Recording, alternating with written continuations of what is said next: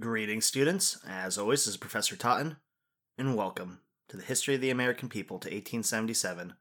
Today's lecture is entitled New France and Native Resistance. Please follow along on the PowerPoint as I speak, and turn to the first slide, Spain's Rivals. So, last time we covered the establishment of the Spanish Empire in the New World, known as New Spain. We discussed the impact of the Columbian Exchange, the abuse of natives, land and labor, conquests, and how Spanish power began to wane in the 17th century. Now, this lecture will jump around chronologically, as we are going to be discussing this major theme, so that next week we can dive into English migration and settlement.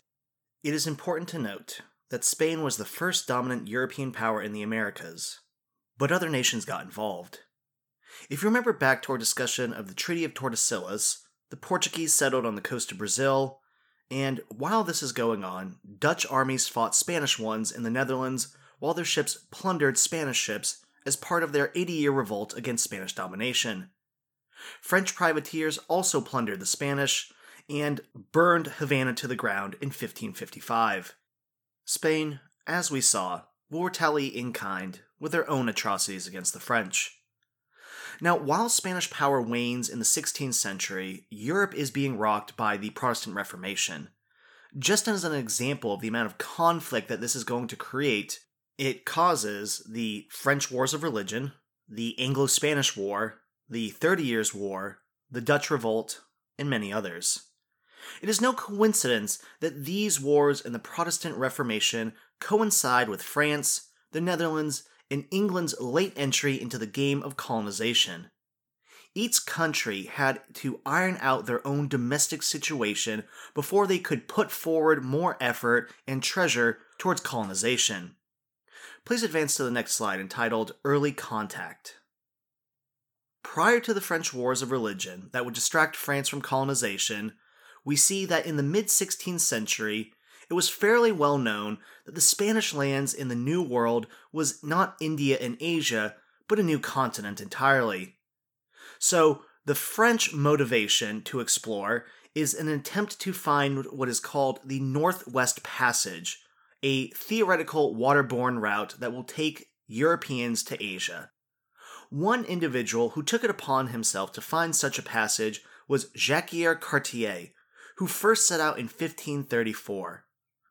Cartier had 3 voyages, first navigating the Gulf of the St. Lawrence, then down the St. Lawrence River Valley, where he finally returned on his 3rd voyage. After his first voyage, he thought that he had found an Asian island, but by the 3rd he had given up looking for the Northwest Passage and instead attempted to build a settlement of 300 colonists at Charlesbourg Royal. Cartier, according to legend, named the area Canada after the native word for the region. Cartier met various bands of Iroquois and Algonquin Indians and had at times friendly and at other times not so friendly interactions. See, Cartier had stumbled upon native rivalries between the 2 major linguistic groups that dominated the area of Canada and upstate New York, as well as protruding into the area of New England and the Great Lakes. The first unit was the Iroquois Great League of Peace and Power, also called the Five Nations. These tribes were clustered in upstate New York along Lake Ontario all the way to the Hudson River. You should note, this is not a unified tribe or ethnic group, but rather a confederation of tribes that formed for mutual protection. The Five Nations practiced a mixed economy of hunting and gathering and horticulture. However, as some of you may be aware, this area has a shorter growing season and is colder, meaning that farming cannot produce the amount of required sustenance to feed the population. Now, according to some sources, the Five Nations appeared to be inferior hunters and indifferent traders, at least at first. Their geographical position made them less favorable trading partners with the French, who sought furs from the numerous rivers that fed into the Great Lakes. But as I said, the Iroquois were formidable warriors, and they appeared to have a more militarized society than their neighbors. Due to circumstances that we will soon see, the Iroquois will generally oppose the French and the France's native allies in the region, and create a great deal of chaos and destruction as a result. The other major group in this area are Algonquin-speaking tribes arrayed around the Atlantic seaboard in northwestern margins of Iroquois to Lake Superior. One of these tribes is known as the Huron. Now, the Huron will have access to parts of the Great Lake regions and thus serve as an important intermediary with other tribes. They are also far better agriculturists than others, and they will help feed the French and their other native allies. Southern Algonquins practice horticulture, but northern ones do not, due to the colder climate and shorter growing season. To make up for this agricultural deficiency, they are expert fishermen, traders, and seasonal hunters. This, as well as their dominant position along the St. Lawrence River Valley in Lake Ontario, made them attractive allies for the French. And as a result of being allied with the French, they will become subject to Iroquois raids that are going to be particularly devastating. Now, while Europe tears itself apart, new sources of food will be required, since so much of the European countryside is being picked clean by rampaging armies.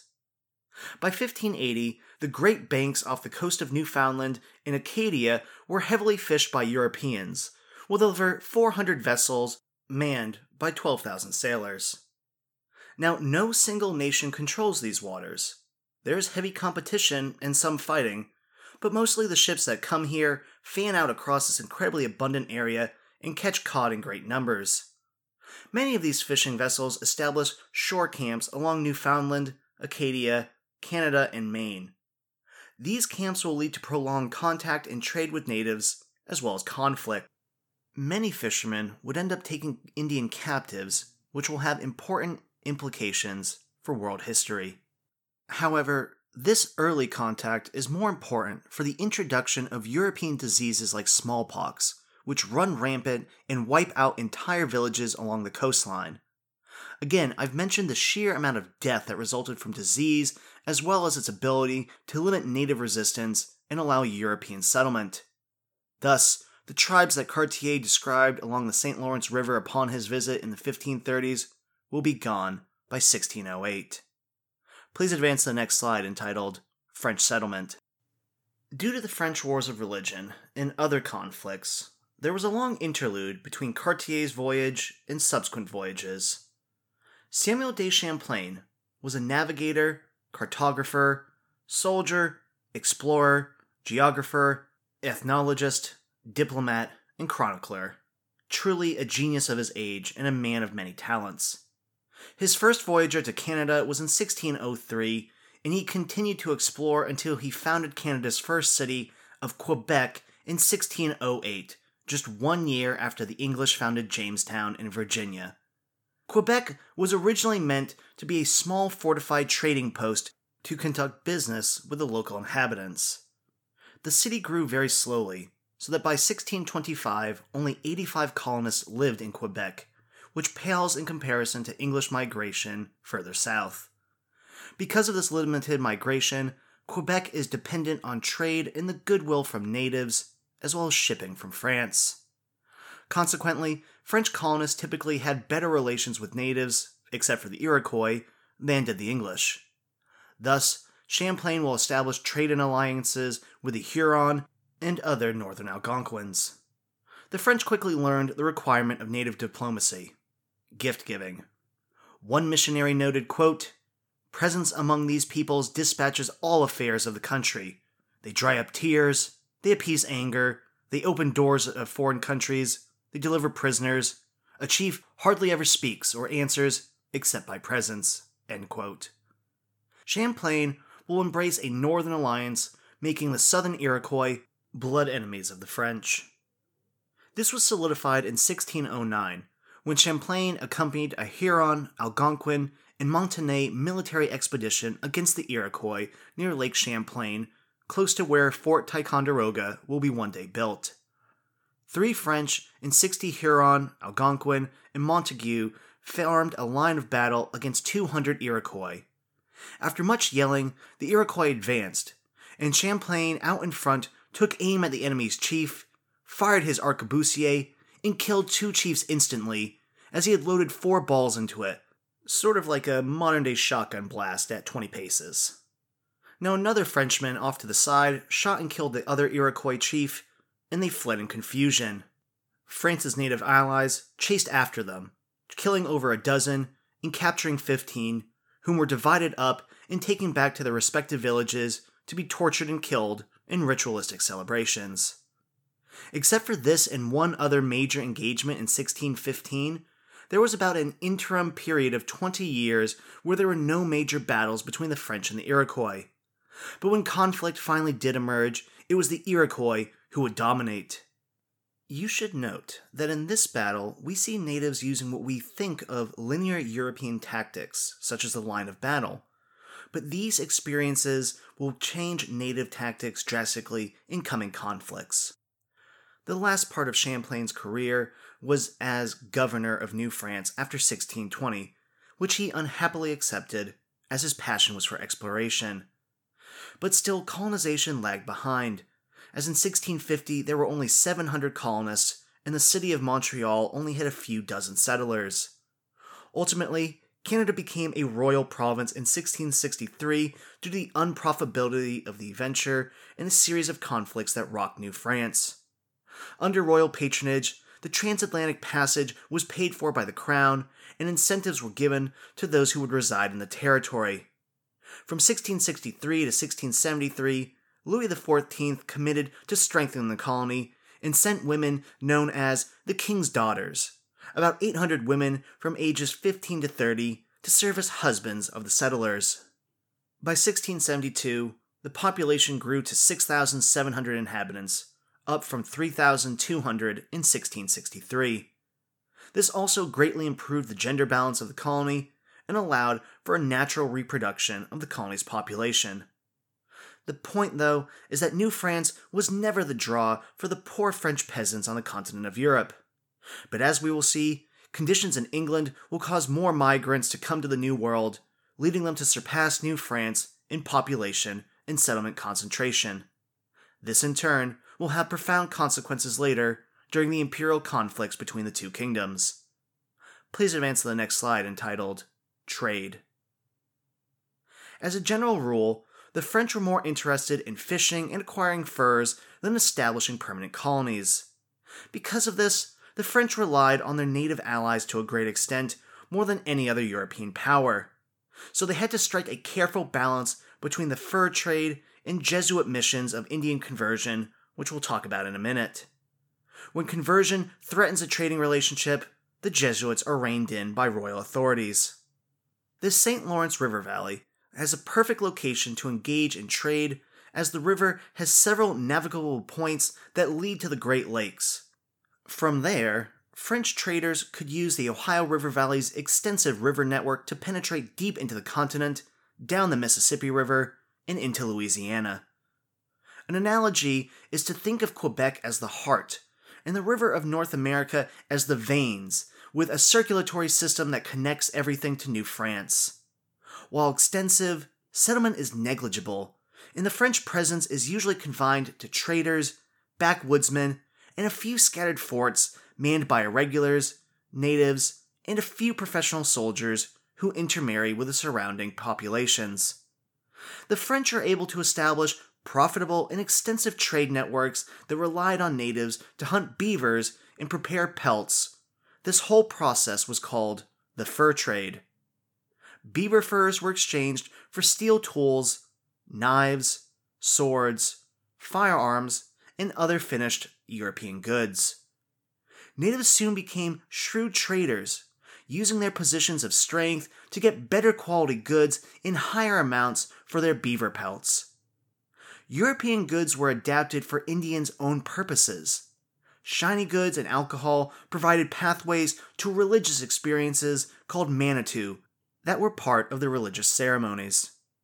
So besides offering gifts and trade goods in exchange for native allies, soldiers intermarried, as did prominent traders, and this would make them related to the chiefs, thereby entering into native tribes and incorporating these allies further into French networks. This is especially true for the Great Lakes region, where French and Indian descendants often became chiefs, holding dual French and Indian identities, providing a powerful connection between these allies. With French extension of trade and diplomacy, this cut out the Five Nations from these agreements, which led to frequent raiding from the Iroquois.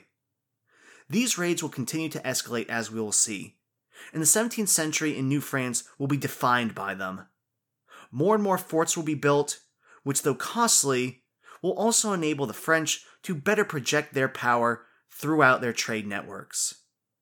Naturally, European competitors like the Dutch and later English will serve to create intense competition that will fuel future conflicts, that will also create mutual dependencies.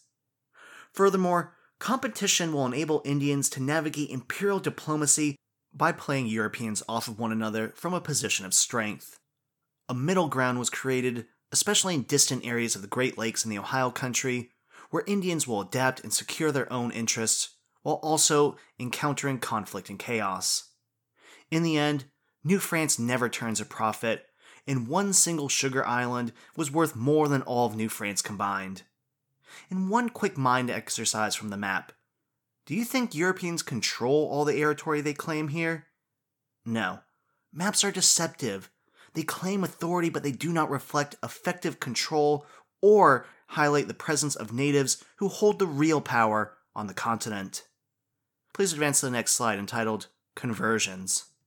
The French hoped to convert the Huron to Catholicism and make the natives more dependable and dependent, like the Spanish missions in New Mexico and Florida. Trade and gifts alone could not be relied on to keep the natives dependent, so the French believed that perhaps the Christian faith could be leveraged. Though that is not to say that many in France did not legitimately believe that it was their Christian duty to bring their God to natives.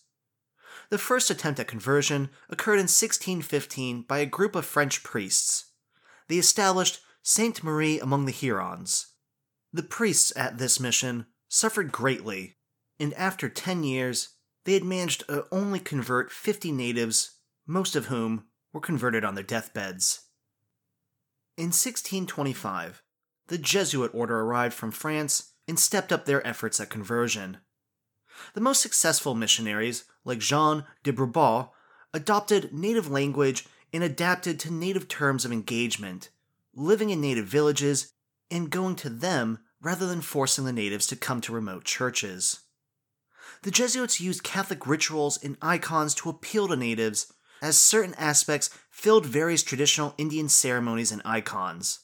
So rather than praying to a holy tree, you replace that tree with a cross. Rather than pray to an Indian fertility goddess, you make them pray to the Virgin Mary. And this is how actually Christianity spread through Europe as well, through adaptation and compromise. However, the Jesuits also imposed unpopular elements that forbade polygamy, divorce, and other native traditions. This cultural chasm will lead to a backlash by natives. Tribes will split down the middle between those who reject the missionaries and those who embrace them, even in just a cynical capacity. Some Jesuits were expelled from other tribes after disease or natural disasters were not alleviated by prayer and conversion. Ultimately, the conversion of the Huron failed when Jean de Brebois and the Huron were destroyed in 1650 by the Iroquois during the Beaver Wars. Please advance to the next slide, entitled The Dutch Trade. New France's first major European rival was to contend not with the English, but the Dutch. In the midst of the Dutch long revolt against Spanish dominance, Dutch traders sought to enter the New World market. In 1609, the Dutch East India Company hired the English captain Henry Hudson to find a northwest passage. After a failed attempt to go around the Arctic, he traveled to the area between the Chesapeake and the St. Lawrence River Valley, stumbling upon modern-day New York Bay and the Hudson River. After years of surveys and failed attempts, the Dutch established Fort Nassau, later named Fort Orange, in 1614 on the Hudson River near present-day Albany, New York. So that's upstate New York. In many ways, this was a superior trading position for the Dutch, as the Hudson allowed for year-round shipping, as it did not freeze like parts of the St. Lawrence. By making two adjacent river trade routes, the French and the Dutch inadvertently drew the battle lines for European commerce and empire. In addition, its position opened up trading opportunities for other Indian tribes. The Dutch provided better quality steel tools and weapons at cheaper prices than the French, who usually hesitated about trading firearms to the natives. The Dutch soon established a trade with a neighboring Mohican tribe, but they were attacked and forced west by the Mohawks, members of the Five Nations. Rather than attempt to resist, the Dutch recognized the Five Nations as their primary trading partner, and Fort Orange, though occupied by the Dutch, can be understood as an asset and virtual possession of the Mohawk. The Dutch trade proved to be a huge advantage for the Five Nations as they traded more weapons. And so, as I will describe on a later slide, when the Iroquois become supplied with weapons, their raids increase against the French and their native allies, requiring more forts and troops to protect the French investments. As we have seen, access to goods created a complex entanglement of native and European powers, where both parties were dependent on one another to prosper. Please advance to the next slide entitled War and Society. As the Dutch and French trade with various Indian tribes, European weapons and tools will enhance combat abilities. The Iroquois were already fearsome warriors, but it appears that they adapted to new technologies quicker than other native bands. Also, since the Dutch did not place trading restrictions on selling of guns to the Iroquois, they held a distinct advantage over France's allies. With new weapons, both sides cede continued access to them as vital to their survival, and will seek to dominate the trade and cut out their rivalries. As we said before about native diplomacy, trade and war is the name of the game. This competition led to a conflict known as the Beaver Wars. These conflicts between the Iroquois and the French and their native allies were over hunting grounds and access to trade. Most of these wars lasted throughout the 17th century and formally ended in 1701, but not before massive destruction had occurred. These wars started small, with raids that we described earlier. As time progressed, the Iroquois war machine kicked into full gear, sending large war bands, sometimes several hundred strong, into New France.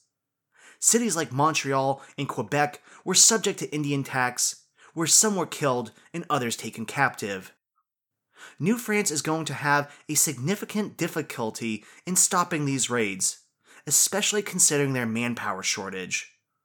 Crown intervention will be required, bringing fresh professional soldiers to the conflict to stem the Iroquois tide. Though initially checked, the Iroquois will raid deep into the Great Lakes regions, driving out native tribes like the Miami, the Illinois, the Shawnee, the Potawatomi, the Michigan, and even Siouan peoples like the Lakotas. These Siouan peoples will flee the Iroquois to the Great Plains, where they will adopt horse culture and become some of the most formidable horse warriors in the world, like the Mongols. Simultaneously, the Iroquois attacked the Susquehannock, who lived in southern Pennsylvania near the Maryland colony. As we will see going forward, the Iroquois will prove to be powerful English allies during their colonization schemes and provide a buffer between the expanding New England and Middle colonies and New France. One other significant effect of the Beaver Wars is that the Huron, as an independent tribe, are destroyed, and the remaining survivors are taken as captives and adopted into the Five Nations. Indeed, this is the fate of numerous native tribes, like the Wenro, the Neutral, the Erie, and others, as large amounts of captives were taken and adopted into the Iroquois to replenish their losses from war and disease. After several decades of armed conflict, New France will make peace with the Iroquois at a summit in the Great Lakes region with over 30 tribal chieftains. Now, what spurred this change? Well, both sides saw that it was unprofitable and costly to continue the war, and the Iroquois witnessed the coming encroachment of the English in New York and Pennsylvania as a threat, and they sought to play the two European players off of one another in order to strengthen their own position. Thus, at the Great Peace of Montreal in 1701, peace was finally made between the French, the Iroquois, and 30 other tribes, If you have a moment, you should go look up the treaty itself and look at the symbols that the various native tribes use to distinguish themselves or give themselves an identity. It's a very powerful document. Well, this peace not only brought a close to the war, but each tribe's concerns were heard, their interests were represented, and it illustrates that conflict and war with natives was not an inevitable outcome. There were alternatives to ethnic cleansing and genocide, but the English and later the Americans will not follow this potential alternative. Instead, war, death, and destruction will continue for hundreds of years. Well, that is all I have for you for today. I hope you are all staying safe and making smart decisions. Thank you very much and have a wonderful day. I'll see you next time.